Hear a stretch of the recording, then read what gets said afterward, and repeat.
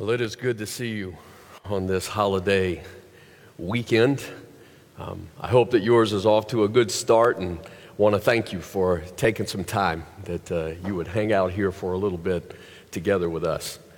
We are in the final week of a series called Won't You Be My Neighbor? And it's based on the Great Commandment. The Great Commandment that Jesus says is to love your God and it's to love your neighbor. That's what he calls us to. He says when he sums it all up, this is where it's at. And although we know that our neighbor is not limited to a geographical territory, our neighbor certainly does include those who really are our neighbor, those who really do live next to us. And this has been a series where we've just declared we're not going to overlook that. And already hearing some cool stories, really cool stories of people taking steps to try to get to know their neighbors a little better than they have before. Some cool stories of parties that are already being scheduled and block parties that are happening in neighborhoods. Some of the coolest stories, though, are ones that people have told me about once they actually begin praying, God, will you help me make some connections? God has actually sent some neighbors to them. And I'm telling you, that doesn't shock me at all because God is serious about loving our neighbors. He's serious about it. There may be some times that you and I think that this is like it doesn't matter, but I'm saying the cross declares that God loves your neighbor. But what we're going to talk about in this last talk together is the fact that when you actually begin to engage your neighbors, like connection, you're going to experience some days, and I'm going to go ahead and say sometimes you're going to experience some seasons when you are reminded why most people avoid relationships that are nearest to them. It kind of feels like sometimes you're driving down a familiar road and suddenly there's a pothole.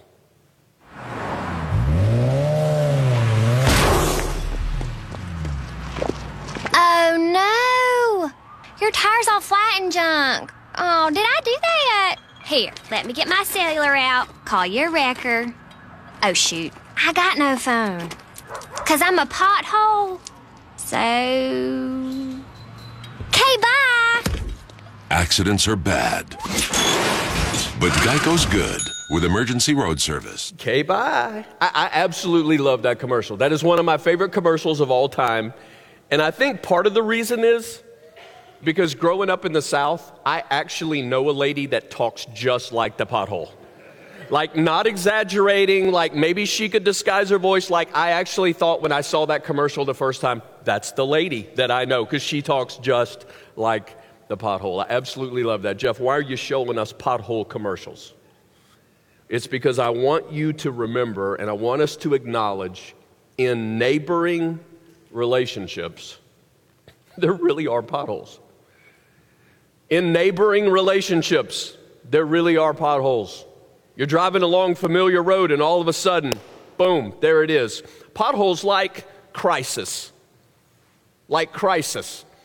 What I mean is when you first meet your neighbor, you see what's on the surface. And the road looks at times like it's really smooth because you see a lawn mowed. You see the lights are on, so apparently bills are paid. You see apparently kids are fed and clothed. You see a surface that looks very smooth. But you begin to walk that out. And suddenly there's something beneath the surface. There's crisis that suddenly you feel responsible. There's a pothole. Or maybe it's what I call neediness. It's neediness. At first, you just tried to strike up a conversation and they were willing to visit with you. But then you realize now they need somebody to talk to. And then it develops into every time you see them, the conversation just goes on and on and on and on. It can be the challenge of living next door. When a problem arises, you are right next door. And there's a neediness that suddenly comes to light. Or maybe it's what I would call dependence. Dependence. You will encounter emotionally wounded people. All right, you do that when people you work with, people you go to school with, so why would we not expect that from people that we live next door to? People with unresolved pain. And what we know is that relationships are limited for most people. Most people don't feel comfortable necessarily engaging at that level with somebody they work with. A lot of people, their families are not living close to them, and even if they lived close to them, they're not close to them. And so where do they turn? If you've made yourself available, the truth is they're going to turn to you. Potholes. So what do we do with all that? Well, Jesus is always our model. He's always our model. And when you read the Gospels, it is interesting to me that there are several times that people are asking Jesus to do something, but he does something different. They want something, they expect something, but he does something different. One time it's his own mom and his brothers who show up, and they're wanting Jesus to comply with what they want, and Jesus does something totally different. Another time, it's Mark chapter 1. Jesus goes to the synagogue, which think church. He goes to the church that day in Capernaum. And it says that he's teaching all day long. He's healing people all day long. It gets to the afternoon, and he transitions to Peter's mother-in-law's house. She's ill. Jesus goes there. He heals her. And it says that he just continues to heal people. It says after sunset, the people brought to Jesus all the sick and demon-possessed, and it literally reads the whole town shows up. So all day long and all evening long, this is what Jesus has been doing. And then it picks up in Mark chapter 1, verse 35. It reads this way: very early in the morning, while it was still dark. Now think, whole day before, teaching, healing, all into the night, teaching and healing. Early in the morning, while it was still dark, Jesus got up, left the house, and went off to a solitary place where he prayed. Simon and his companions went to look for him. Where is Jesus? They wake up, he's not there. And when they found him, they exclaimed, "Everyone is looking for you." You ever had that day? Some of you are like, that's my whole life. Every day somebody's looking for me. Every day somebody's needing answers. Every day somebody needs something. Jesus replied, "Let us go somewhere else." You're like, I didn't know I could do that. Jesus said, "Let us go somewhere else, to a nearby village, so that I can preach there also. That is why I have come." Now here's what I want us to see. Jesus did not ignore people's needs. He did not. Jesus didn't ignore the needs of people around him. He took time for people. He recognized hurts. He treated people as valuable. He loved them. But he also did not allow any one circumstance to derail him from the overall mission that he knew his life was about. What we see Jesus doing is continually talking to the Father. So he gets up early that morning. It's the pattern. He's talking to the Father regarding the direction and the priority of his life. And what that meant is sometimes he didn't give everyone what they wanted. Sometimes he didn't do what everybody else wanted him to do, what everybody else expected him to do. He set boundaries. That's the word we're going to talk about today. He set boundaries within specific encounters in order to stay within the boundaries of his overall life mission. Now, here's what I'm saying.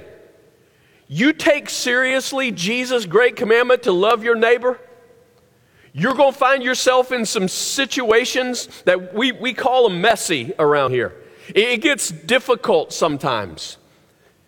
And there are expectations. What do I do? Here's what everybody wants. It's not going to be if that happens. It's going to be when that happens. And so when you suddenly recognize that you have just stepped into a potentially unhealthy neighboring relationship, I'm telling you, boundaries are critical. Boundaries are critical.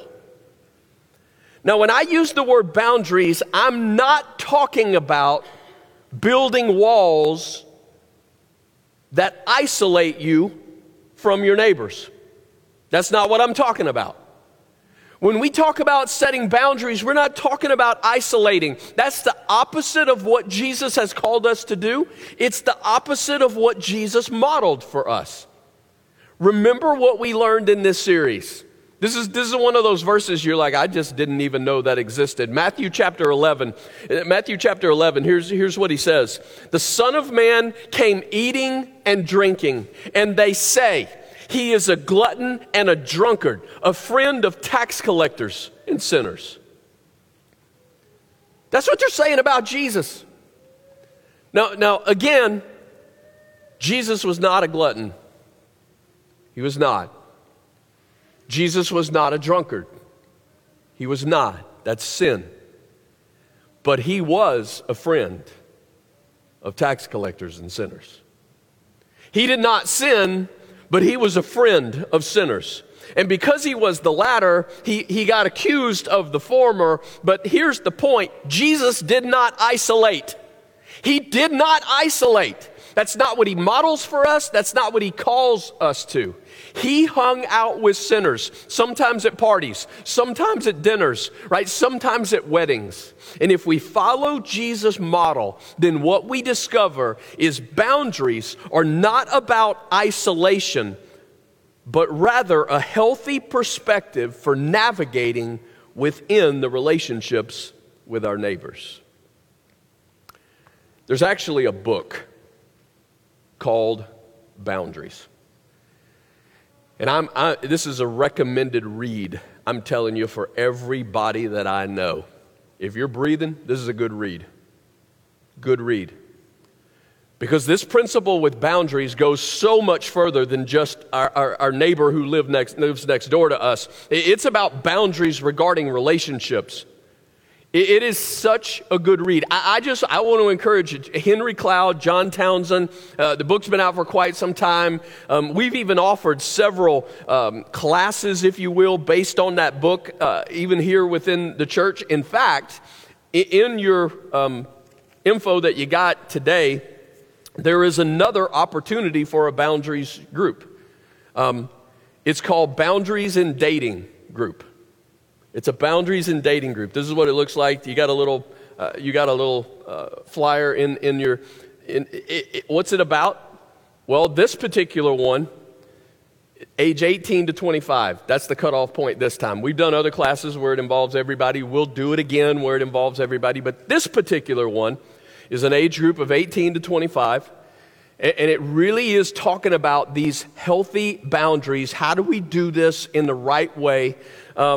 It gives you the info here. I'm encouraging you. If this applies to you, you ought to take advantage of this. Amber Utter is teaching this seminar, this class. Somebody who has developed and brought the skill, and she's willing to pour it out. And there's a little line down here that you'll notice. If you happen to be a Heart of Lifer, it's half price. All right? If you happen to be a Heart of Lifer, it's half price. I would encourage you to get in on that. Here is a quote from Boundaries that I think helps us to understand what we're talking about today. Here's what it says. Boundaries define us. They define what is me and what is not me. A boundary shows me where I end and someone else begins, leading me to a sense of ownership. Knowing what I am to own and take responsibility for gives me freedom. If I know where my yard begins and ends, I am free to do with it what I like. Taking responsibility for my life opens up many different options. However, if I do not own my life, my choices and options become very limited. So here's what they're saying. Think of it like a property line. Think of your property line. It is a boundary that divides the things for which you are and are not responsible. Maybe you could think of a boundary in this kind of language. It is the difference between being responsible to a person and being responsible for a person. Two little bitty words, to and for. But oh my goodness, how big that transition is. The difference between being responsible to a person and being responsible for a person. Here's what I mean. I am responsible to love, to encourage, to bless, to pray, to serve. Yeah, there are some practical, images that come with that, but that's the point. I'm responsible to this person. I'm responsible to love, to encourage, to bless, to pray, to serve. But get this. I am not responsible for their finances, their happiness, their spiritual progress, or their marriage. Not responsible for. Now, please listen to me because I don't want you to twist my words today. Don't twist my words today. In Matthew chapter 25, Jesus clearly states the importance of loving people who are in need. He says if they're thirsty, you give them something to drink. They're hungry, you feed them, right? He gives those pictures, and here's what he says. When you do that for one of the least of these, you're doing it for who? Him. That's what he says. He says, you're doing that for me. And he attaches it to an eternal destination. He differentiates between where you're going to end up forever in terms of how this is lived out in your life. We are responsible for helping the poor, the hungry, for those in need. We are called to be generous, to open our hearts, to open our homes, to open our wallets. I would rather you be generous and lose your money than be selfish and lose your soul. Now, don't get me wrong. I'm not for you losing your money. That's why there need to be boundaries. But I would rather you be generous and lose your money than selfish and lose your soul. But what we're trying to say is we are not responsible for ultimate outcomes. We're not responsible for ultimate consequences or emotions or reactions or feelings or choices. They own that. Again, that does not mean that we just give somebody some good advice, right? You tell somebody something and they don't immediately begin to follow what you're saying. And here's our tendency. Well, I told them. Right? Here, you speak into somebody's life. You see them headed down a certain road. You see a need and you're trying to, and they don't listen. Well, I told them, and we just want to immediately wash our hands and check the box. No. That's not what love looks like. Love sees a responsibility to continue to encourage, to continue to pray, to continue to love. Love doesn't see this as a box to check. Love sees people. And so maybe the best way I can describe this to you, what we're talking about here, and what I think we see Jesus model and what this whole boundaries thing really is about, is we need to see the difference between providing a solution versus helping them find a solution. Does that make sense? We got to see the difference between providing a solution versus helping them find a solution. Jeff, now why are we talking about this? Because once you start getting close, once you start really connecting in lives, there are going to be hurts. There are going to be crises. There is going to be needs. What do you do with those things? This is key to understanding how to walk through that. Recently, Heart of Life had the opportunity to put into play something called a transition house. Now, right now, that's what we're calling it, transition house. One of these days, we may come up with a better name, all right? But for right now, that's what it's called, and I kind of like the fact that that's what we've called it to start with, because that is its purpose. The purpose of the transition house is temporary assistance for people who are going through crisis. It's temporary assistance for people experiencing maybe a house fire. Maybe it's an abusive situation in a household. Maybe it's just something chaotic, something happened relationship-wise. The transition house is a temporary solution. It's temporary because it provides the opportunity to achieve the primary goal, which is to find a permanent solution. In other words, we're not the solution, but this provides an opportunity that we can help people find the solution. And I'm saying what the transition house does, that's also what you are called to do with your life. You are not the solution, but you want to help them find the solution. Pretty much everybody knows the story of the Good Samaritan, right? So I'm not going to tell the whole story today. If you're brand new to church, I want to encourage you to go read the story of the Good Samaritan. It's found in the Gospel of Luke, chapter 10. Kind of here's how the story goes, though. A guy is traveling, and he gets attacked, and he's left for dead. And the preacher passes by and sees him and does nothing. And the worship leader passes by and sees him and does nothing. But a Samaritan comes by and sees him and does something. Now, when Jesus tells this story, original setting, he's talking to a big group of Jews. And so when he uses the term Samaritan, they are so crazy prejudiced regarding Samaritans. They hate Samaritans. It's a shock story. Jesus shocks them with his story that the Samaritan is the one who actually is the neighbor in the whole story. But some of you remember, the Samaritan stops. He bandages the wounds. He transports the guy. He finds housing for him. And he even opens his wallet to help pay for the expenses of that temporary care. But I want you to pay attention to something in that story.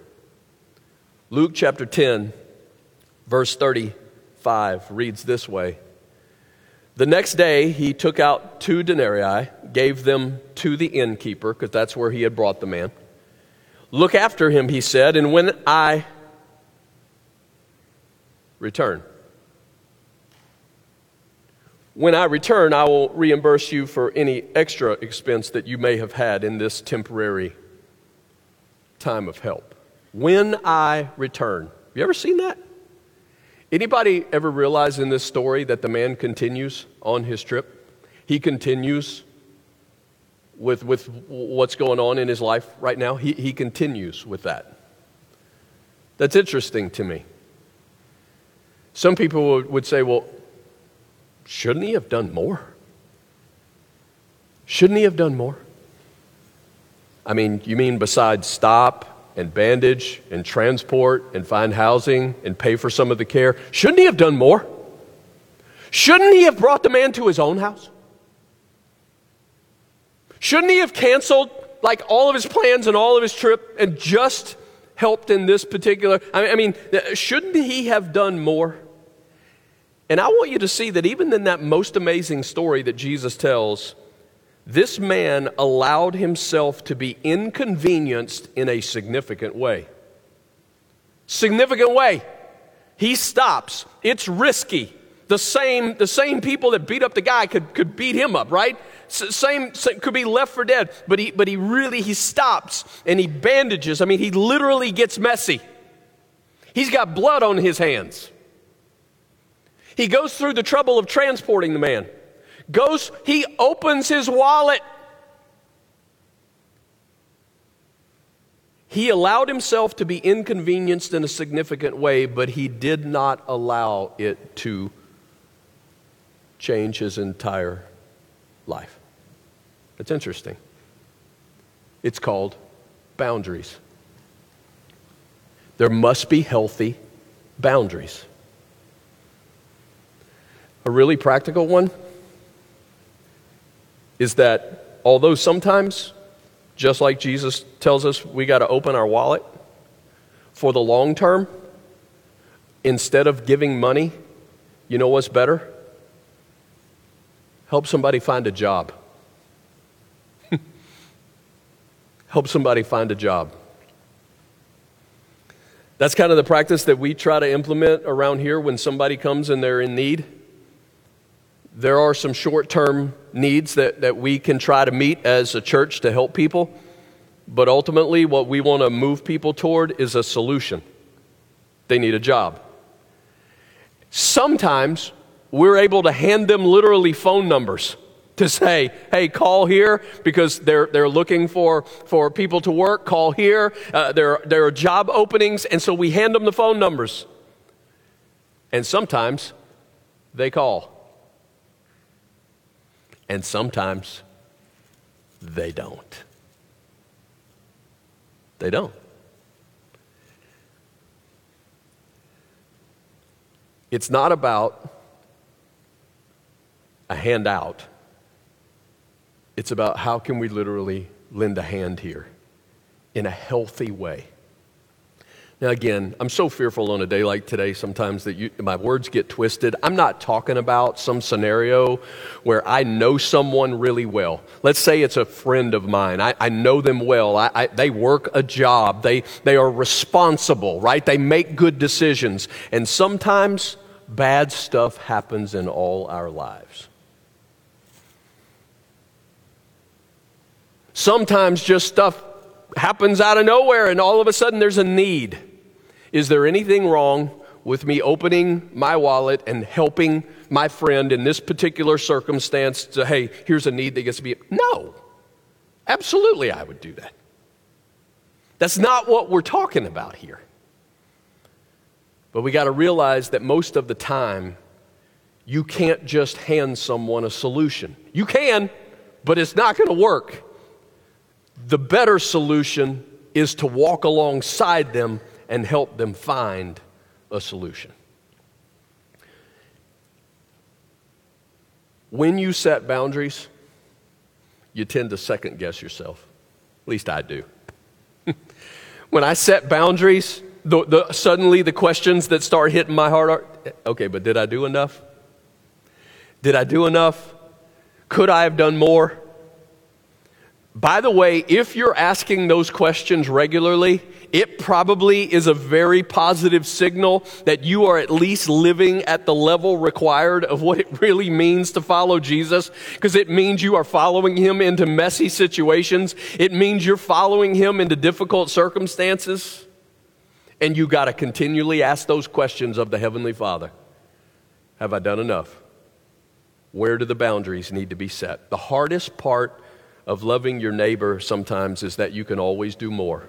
There can always be more time, more energy, more money, but you can't be everything to everyone. You can't. And it's really not ultimately so much about what you do as it is about why you do it and how you do it. Why and how can make a huge difference. How do you know that, Jeff? How do you know what to do? You are constantly asking. God, how do I love? How do I love in this circumstance? God, what does help look like in this circumstance? God, what are the right boundaries here? But healthy boundaries will lead to healthy relationships. We kind of don't talk about this all that much. We just usually call people to give more money and give more time and give more heart and give more everything, and we sometimes don't talk about the healthy side of boundaries. Let me give you just a couple of more practical, and then we'll call it good, all right? Let me give you some examples of what I think are really healthy boundaries. Like learning to develop lines of trust. Learn to develop lines of trust. In other words, here's what I mean. I want you to trust me that I'll truly answer yes or no to whatever you need, because I want to be able to trust you for the same thing. So when you're building a relationship, this is something so practical. You're just getting to know somebody. You could say something like, please always feel free to ask me if you need something. But if I can't do it, I'm going to tell you no. Now, to keep that, you actually have to do that. Right? If you coming to my house today is a burden, then I'm going to say, no, not today. Right? If you asking me to watch your kids today, I really can't, then I'm going to say that I can't. Because if you can trust me that I'll say no when I really can't do it, then I hope that invites you to ask me as much as you want, because you trust that if I say yes, it's because I really do want to help. You got to build those lines of trust. When I say, hey, how about your kids just come with our kids this afternoon and give you a break? I mean it. You'll know I mean it. If I say, hey, can I help you run that errand? You'll know that I mean it. But those healthy boundaries lead to healthy relationships. You got to learn to develop lines of trust. Or maybe it's learning your people limits. You know what it's like when you do so much peopling? You're like, I don't think that's a word. It is today. Peopling. Peopling. When you do it so much, it's just people all the time during a given course of a day, and you just get to this limit where you're like, I don't want to see another people, right? I don't want to see any more people. I'm up to here. Different personalities, right? The way it works, what drains you, what gives you energy. Some of us, we got to know those limits of when you're just peopled out. And there are sometimes you got to say, tonight, our house just needs to be for our family. That's a healthy boundary. Tonight, it just needs to be our family. Somebody wants to throw a block party. No, not tonight. No block parties tonight. It just needs to be our family.